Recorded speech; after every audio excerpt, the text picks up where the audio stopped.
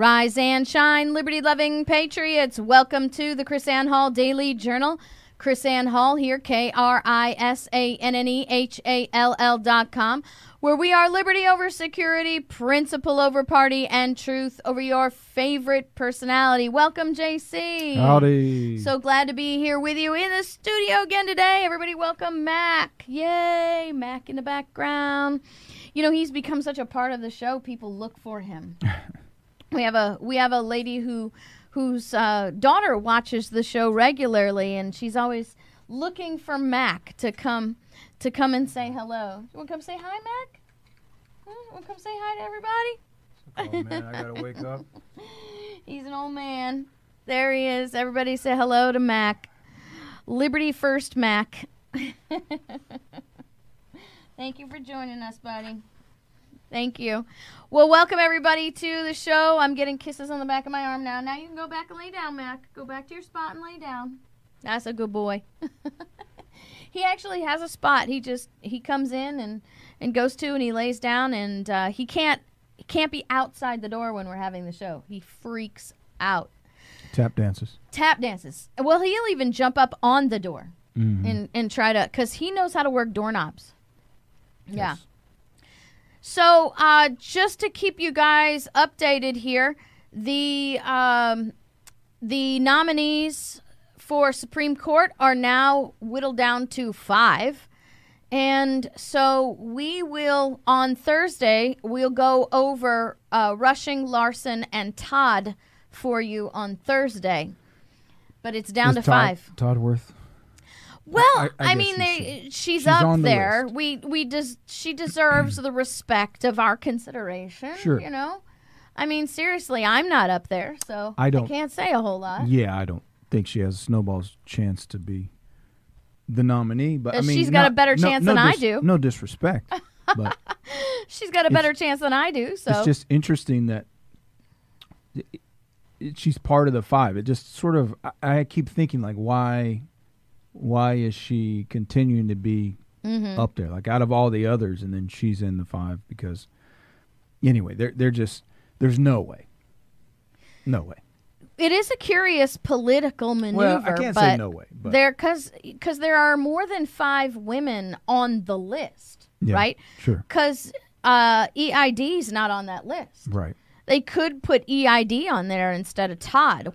But you know, when I sit down and I do the math, you know, the real research, and we put them together, we may discover the hidden secret to Todd. Well, I mean, she's up there.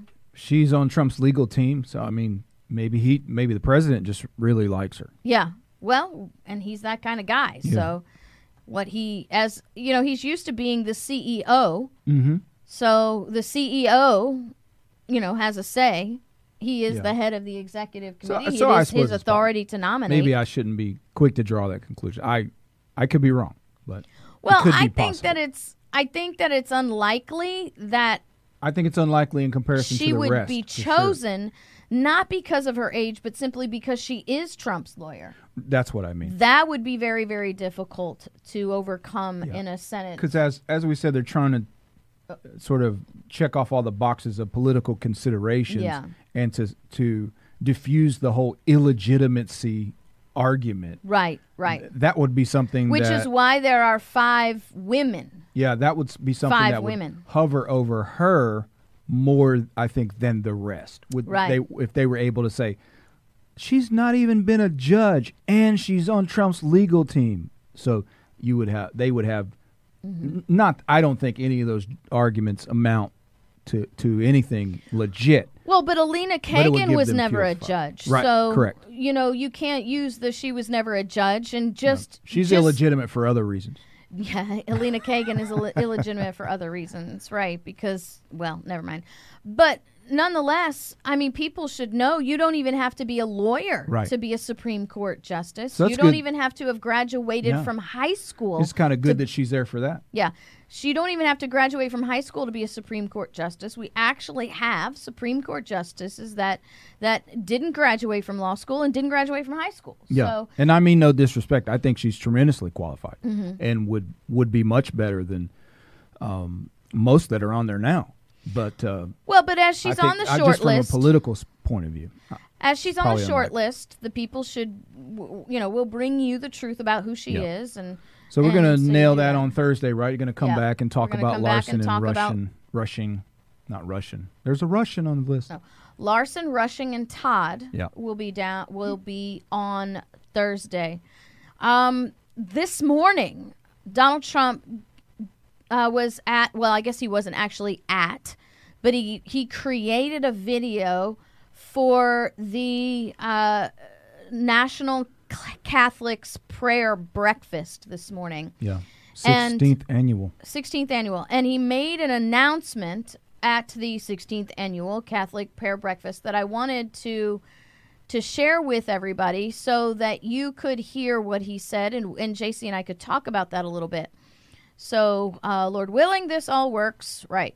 The joy of family, the blessing of freedom, and the dignity of work, and the eternal truth that every child, born and unborn, is made in the holy image of God. I will always protect the vital role of religion and prayer in American society, and I will always defend the sacred right to life. Today I am announcing that I will be signing the Born Alive Executive Order to ensure that all precious babies born alive, no matter their circumstances, receive the medical care that they deserve. This is our sacrosanct moral duty. We are also increasing federal funding for the neonatal research to ensure that every child has the very best chance to thrive and to grow. Melania and I... So that's a very interesting announcement. Now, as Born Alive Executive Order. And so the way it's not actually, he says, I'm announcing that I will be signing it. So it is not published yet. So I haven't been able to go and read it. But if I'm to use experience as a tool to predict what it's going to be like, Trump has, his executive orders have been more so than any president, very circumspect to the Constitution. Yes. And so very, very tailored to recognize and take into account state authority. And to recognize, in spite of, to recognize the limited nature of the office of the executive within the expanded authority that we've created, if I said that properly. Not all of them, but certainly more than previous administrations. So what I would say that this executive order is going to deal primarily with funding, right? Right. So he kind of let us know that he's going to increase the funding. And here's what I suspect, JC. I suspect through this executive order that the federal government will include children, babies born alive, in Medicaid and Medicare. So that as soon as they're born alive, now Medicaid, Medicare pays for their treatment. Now remember, where the government gives money, they automatically have a controlling government interest, right? Mm-hmm. And so that the funding creates an authority in the eyes even of the Supreme Court. Mm-hmm. So by placing the born, now what he's trying to do is save children that are born live from abortions. That's what this is about, That's been the big controversy of where babies are born alive, so-called failed abortions, and then they just let them die on the table without the doctor giving them medical assistance. Well, now, I believe under this executive order, and this is just a prediction, it's KrisAnne throwing it out there, I don't do that kind of thing, but when I do, I make sure that's what I'm doing, is that that this executive order will bring those children under Medicaid. And so with the funding, they'll have a compelling governmental interest, which will be able to assert a regulating, controlling power on the hospitals that take Medicaid that say if a child is born alive, you must treat it. You must give it life-saving aid. Do you think this is where somebody like I think it was Feinstein who characterized Barrett as, what did she say? Holding the Bible above the law, or legislating your faith. Is this a thing that you think the lefties see in that regard? Well, because we've explained this in liberty terms several times. Right. No, I believe that there are. Well, JC, speaking as a former leftist, I would tell you that it's. Folks. But again, abortion is not always a leftist issue, because you have because of the narrative, you have pro-choice on both sides of the political spectrum. I mean, I know people who are conservative Republicans who believe that pro-choice is a liberty issue. By pro-choice, meaning the woman pro-abortion. Yes, by pro-abortion, right? Well, that's why I said by the narrative Anti-life. that they give Gotcha. as pro-choice. Now, I have a hard time keeping up with their terms. Yeah, right. So by the narrative of being pro-choice, now we know it's pro-abortion, right? But the narrative of pro-choice is what floods the society. So you hear conservatives say, conservatives particularly men, well, I guess women too, but I've heard men say it's none of my business. That's a woman's business, so she should be the one. It's her body, choose. right? Yeah, it's her body. Right. But from a liberty perspective, right? It's a life. It's a life issue. Right. So you have a natural right to life. You have a natural right to life. So it's not no matter when it begins. Right. So it's not, you're enforcing your religious beliefs. No, it's a liberty belief that you're supposed to protect life, and that's a life. So, it's just interesting. I heard again, in the Supreme Court nomination discussion, it's coming up again of how they treated Barrett, just this really open religious bigotry, right? And particularly anti-Catholic bigotry, anti-Christian bigotry, because they're going to have a hard time with these 5 because every single one of these 5 are pro-life, and unapologetically so. Well, it's always interesting. I think I was listening to Ari Fleischer make the point this morning. If you're, so if you've said that, because what was it Feinstein said, the dogma lives loud in you. If you said that to a Muslim or a person of Jewish faith, then man, people would lose their mind. You'd be what do they call it? Xenophobic, anti-Semitic, just all this stuff. So it's like you can just trash a Christian's faith or a Catholic faith, and that's a thing with the left, and it's no problem. But then they get on a hissy fit when it's any other smaller religion or Muslim or Jewish. Well, I guess I can't say they're always Jewish, but a lot of times they'll do that, particularly if it's and it's kind of like the women and Black Lives, all that sort of thing. So it's not just Jewish as a whole, but if you're progressive who happens to be Jewish, like if you're George Soros out to destroy America, you can't talk about him. Even on Fox, you can't talk about him. You're anti-Semitic. Right. Tucker Carlson, laid that bare last night.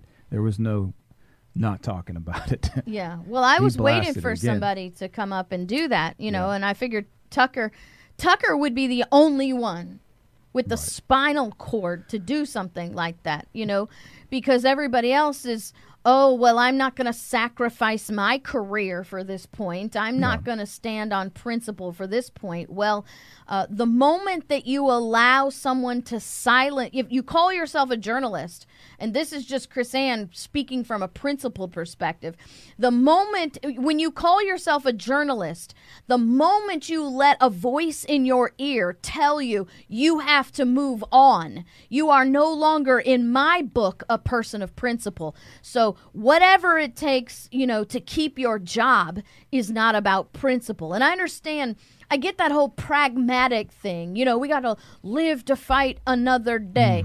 Problem is, which is normally the calculation. Yeah, live to fight another day. The problem is every step you take in the wrong direction is a chain link in your own servitude that you will never, ever. You don't back up on that. Yeah, because you don't back up on that. What you've done is created a visual, palpable presence that you, to the people who are speaking in your ear, that you are in their command. It's a continual downward slide. If every time we've got to, split what they call split the baby to make sure we live to fight another day, whatever. You keep doing that, sooner or later you're in such a deep hole. I mean, it's where we are now. You're in such a mess. Now what are you going to do? So that's really been the downward trend of American politics and the American system is this constant compromise where you lose more and more and more and more until it's all gone. But see, here's the thing, JC. Principles are not up for compromise. By the very definition of being a principle, it's not compromisable. I don't even know if that's a word, but I can make that up. And when you compromise it, when you compromise, you're declaring it is not my principle. Right. There is no foundation. Right, exactly. Which then makes it all fall apart. Because then what is the basis of you doing anything that you do? If you're admitting there is no foundation, for instance, I heard some of the conversation you were in yesterday or day before, and I thought, because it's what did they say? What did they say? Not naive, but a purist. A purist. There was another word of how basically it's idealistic. That's right. Idealistic. I'm an idealist. That you would want someone to follow the Constitution. Mm-hmm. Well, if you're admitting that the Constitution is not the standard, right? That it's idealistic to follow the Constitution, then why have it? Right. And then what is the basis of any argument? So the same people saying that are then complaining about what the Democrats are doing, complaining about what the left is doing. Upon what basis do you have to complain? If you're admitting that there is no fixed standard, then they have a legitimate right to do whatever they want. Well, so do we. Yeah. Well, you want to watch KrisAnne Hall's blood pressure pop instantly. I go from, normal to 260 in 0.35 seconds. You can call me an idealist or a purist. Yeah. Because it's either the supreme law of the land or it's not. And if you call me an idealist for wanting people to comply with the supreme law of the land, then what exactly is the standard? Because calling me an idealist because I want people to follow the Constitution of the United States is saying, is it not, that the Constitution is an unachievable goal? Yeah, it's not a legitimate standard. Right, it's not a legitimate standard. It's legitimate in idealism, but not in realism. Right, it's not actual standard. It's not an actual standard. But then that begs the question, then what is? Right. If it's too idealistic to use the Constitution as a standard, why have it? Right. And in reality, you don't have it if you don't use it as a standard. And so therefore, what's the standard? And really, there's no answer to that. I mean, it's just an absence of a standard. No, the answer. The next question is, then what are you complaining about? Right. What is the basis of your complaint? You have to have a starting point. You have to have a standard by which you formulate your complaint. We shouldn't do this because. If there's no because, then your complaint is not legitimate. It's not valid. There is no basis for any complaint whatsoever. It's survival of the fittest, whoever's the most powerful, whoever can push through what they want. It's just a knockdown, free-for-all banana republic. Banana republic. That's exactly right. And I've had congressmen say that to me. I've had congressmen say that to me. I've had Republican people say that to me. People in government, people who call themselves constitutionalists have said that to me. Oh, I'm an idealist. I believe that we should uphold the Constitution. No, silly. That's not idealistic. That is the standard. And here's the thing. This is what ticks me off. Is when you say that it's idealistic, you say that it's unachievable, which what you're really saying is you want me to give you permission to not follow the standard. Exactly. You hit the nail on the head right there. That is an excuse that I want to do what I know whatever I want to is not authorized, is not legitimate. Yes. And so this is, you're being idealistic. So just to back you off to give them justification to do what they know they ought not be doing. And that's what they know is substandard. That's exactly a point that we need to really stress here, JC. They wouldn't be calling me idealistic if they didn't know what they were doing is contrary to the standard. Correct. The very nature of saying I can't do it because it's too idealistic is admitting they know the standard and they don't want to follow it. Because it's also saying you're right. Yes. You're right. But that is the standard. That is what we should be doing. That is what's lawful. That is what's right. But we don't want to do that. Which means not only are you asking me for permission to not uphold the standard, you're asking me for permission to be immoral. Because when you know what's right and you refuse to do the right thing, that is immoral conduct. Mm-hmm. Is that an extremist view? I don't think so. I think it's a matter of what's right and what's wrong. And you cannot argue with the understanding that if something is the right thing to do, and you know it's the right thing to do, and you choose not to do the right thing, then you are doing the wrong thing, and doing the wrong thing is immoral. So let's just lay it out there on the line, JC. If you call me idealistic, you're going to get some teaching. And if you believe that I'm ever going to give any person, regardless of who they are, permission to be immoral and permission to violate the supreme law of the land, then you don't know who you're talking to. Period. So upon that basis, I like to circle back to the faith thing. Right, okay. Because the issue of a moral foundation. Mm-hmm. So I heard again Ari Fleischer. I wish we had the clip. I just saw it, but on Outnumbered on Fox, and it's probably not even up yet. He was trying to clarify this of I think it was Barrett saying, or whoever it was, placing the Bible above the Constitution. Place the Bible above the Constitution, and he said, you can't do that. Okay, I'd like to clarify that statement because, and he said, we're a secular nation, We're actually, it's pluralistic. Secular is not the right word. Right. We're pluralistic.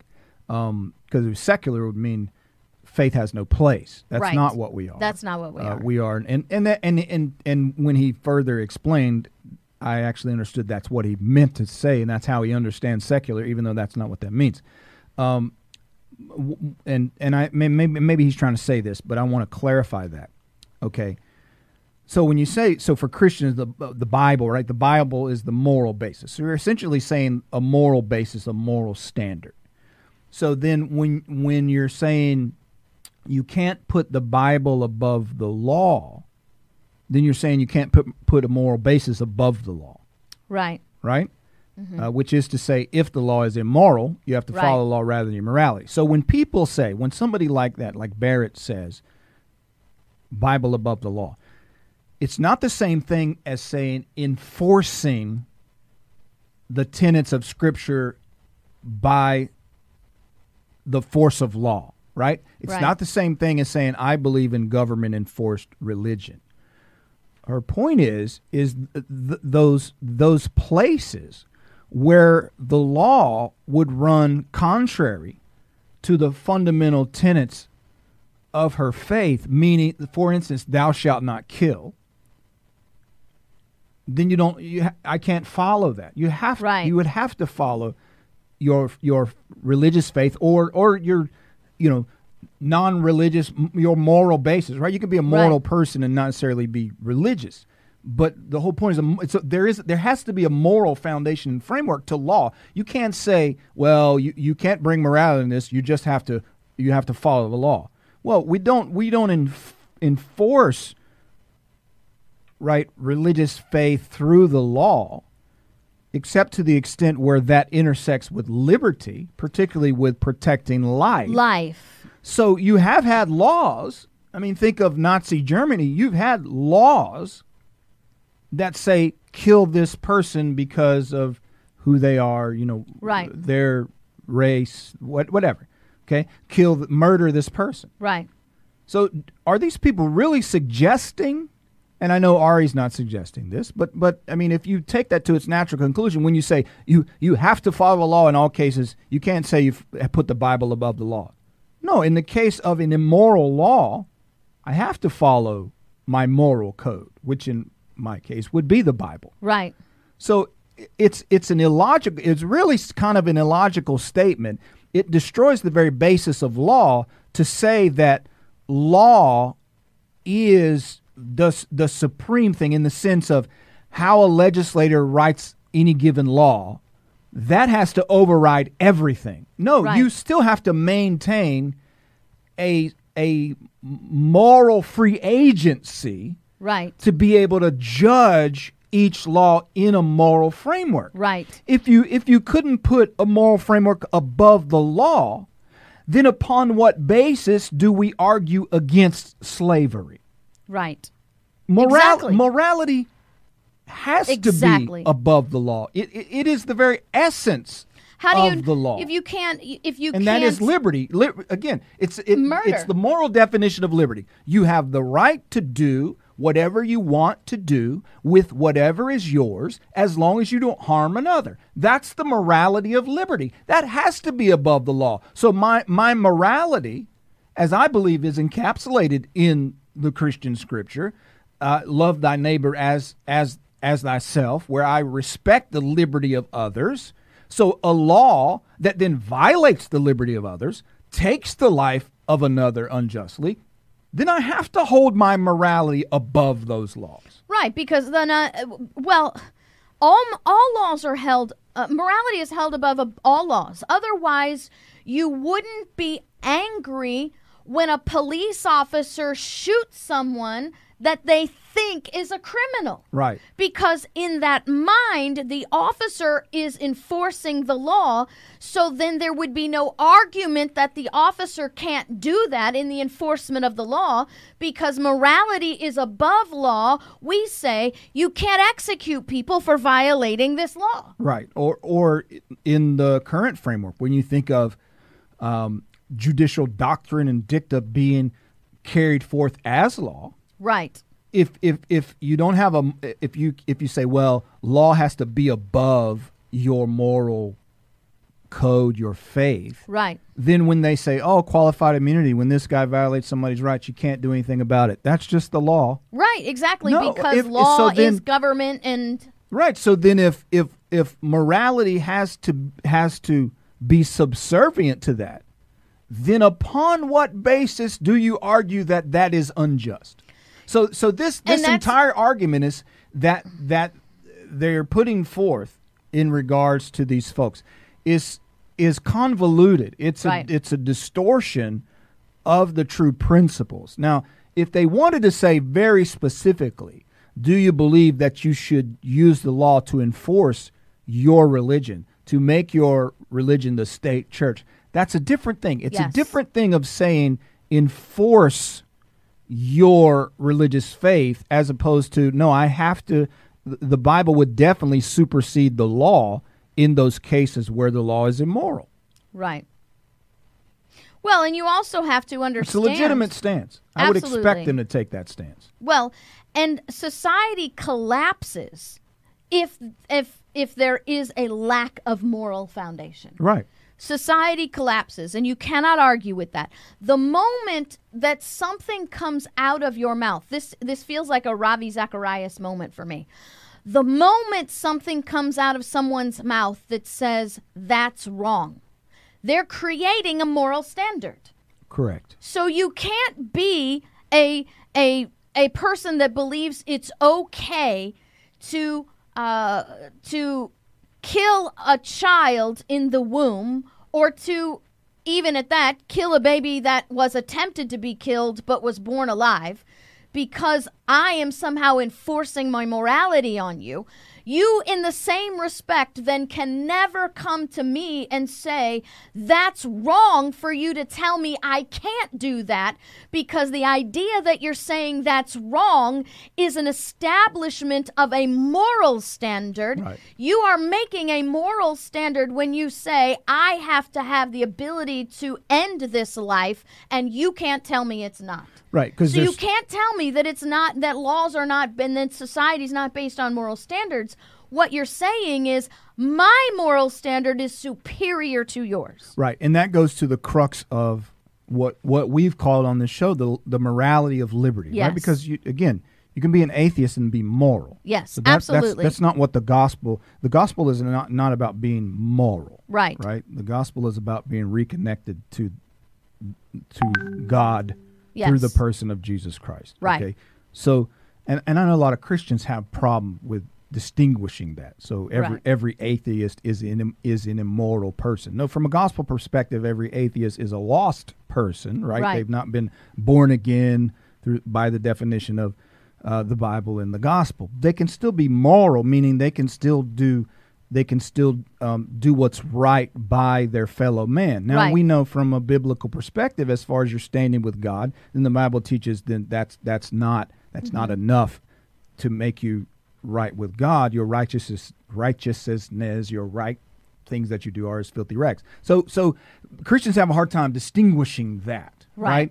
Which is why we've tried to explain the morality of liberty. So when you talk about so it's not the morality of religion, it's the morality of liberty. Yeah, and we've often said you don't have to be a believer to be a supporter of liberty. Correct. Now, and we so just happen to believe Yeah. that that's reflected in the gospel. Love thy neighbor Yes. as thyself. Mm-hmm. I think that sums up liberty. So what I hear you're talking about the person saying, essentially, you can't control me. You can't tell me what to do, right? Mm-hmm. I get to have this abortion. So it's a part, right? It's a partial definition. You have the right to do whatever you want. Okay, that's where they stop. That's freedom. With whatever is yours, as long as you don't harm another. That's what they're missing. Right. That child is another. Yes. Right? That's the crux of it. Yes. When you say, well, it's my body. There's no such body part called a baby. Right. A baby is not a body part. It's not part of your body. You don't have a body part, baby. No, it's not part of your body. Oh, it's my body. No, that's not your body. Your body is your body. The child, up to a point, is contained within your body, but that child is a separate body. That's a separate person. So you don't have the right.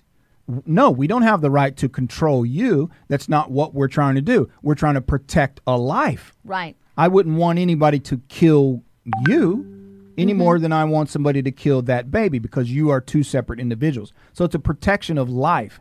And so the problem is that lack of recognition of life, and that but I think what libertarians would call do no harm principles. It's like they get that right in war and that sort of thing, and many of them somehow miss it in that child's right to life. Do no harm to that child. When I'm teaching, I often try to show people that a lot of times it boils down to basic definitions. Yeah.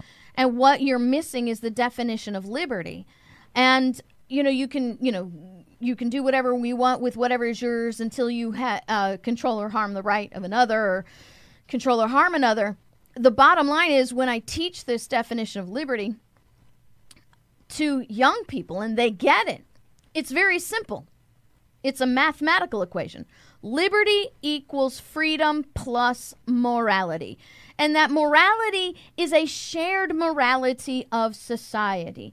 Our societies are built on, American societies built on the fundamental principles that there is a right to life, there is a right to liberty, and there is a right to property, and there's a right to secure life, liberty, and property, that government is instituted for the singular purpose to secure rights.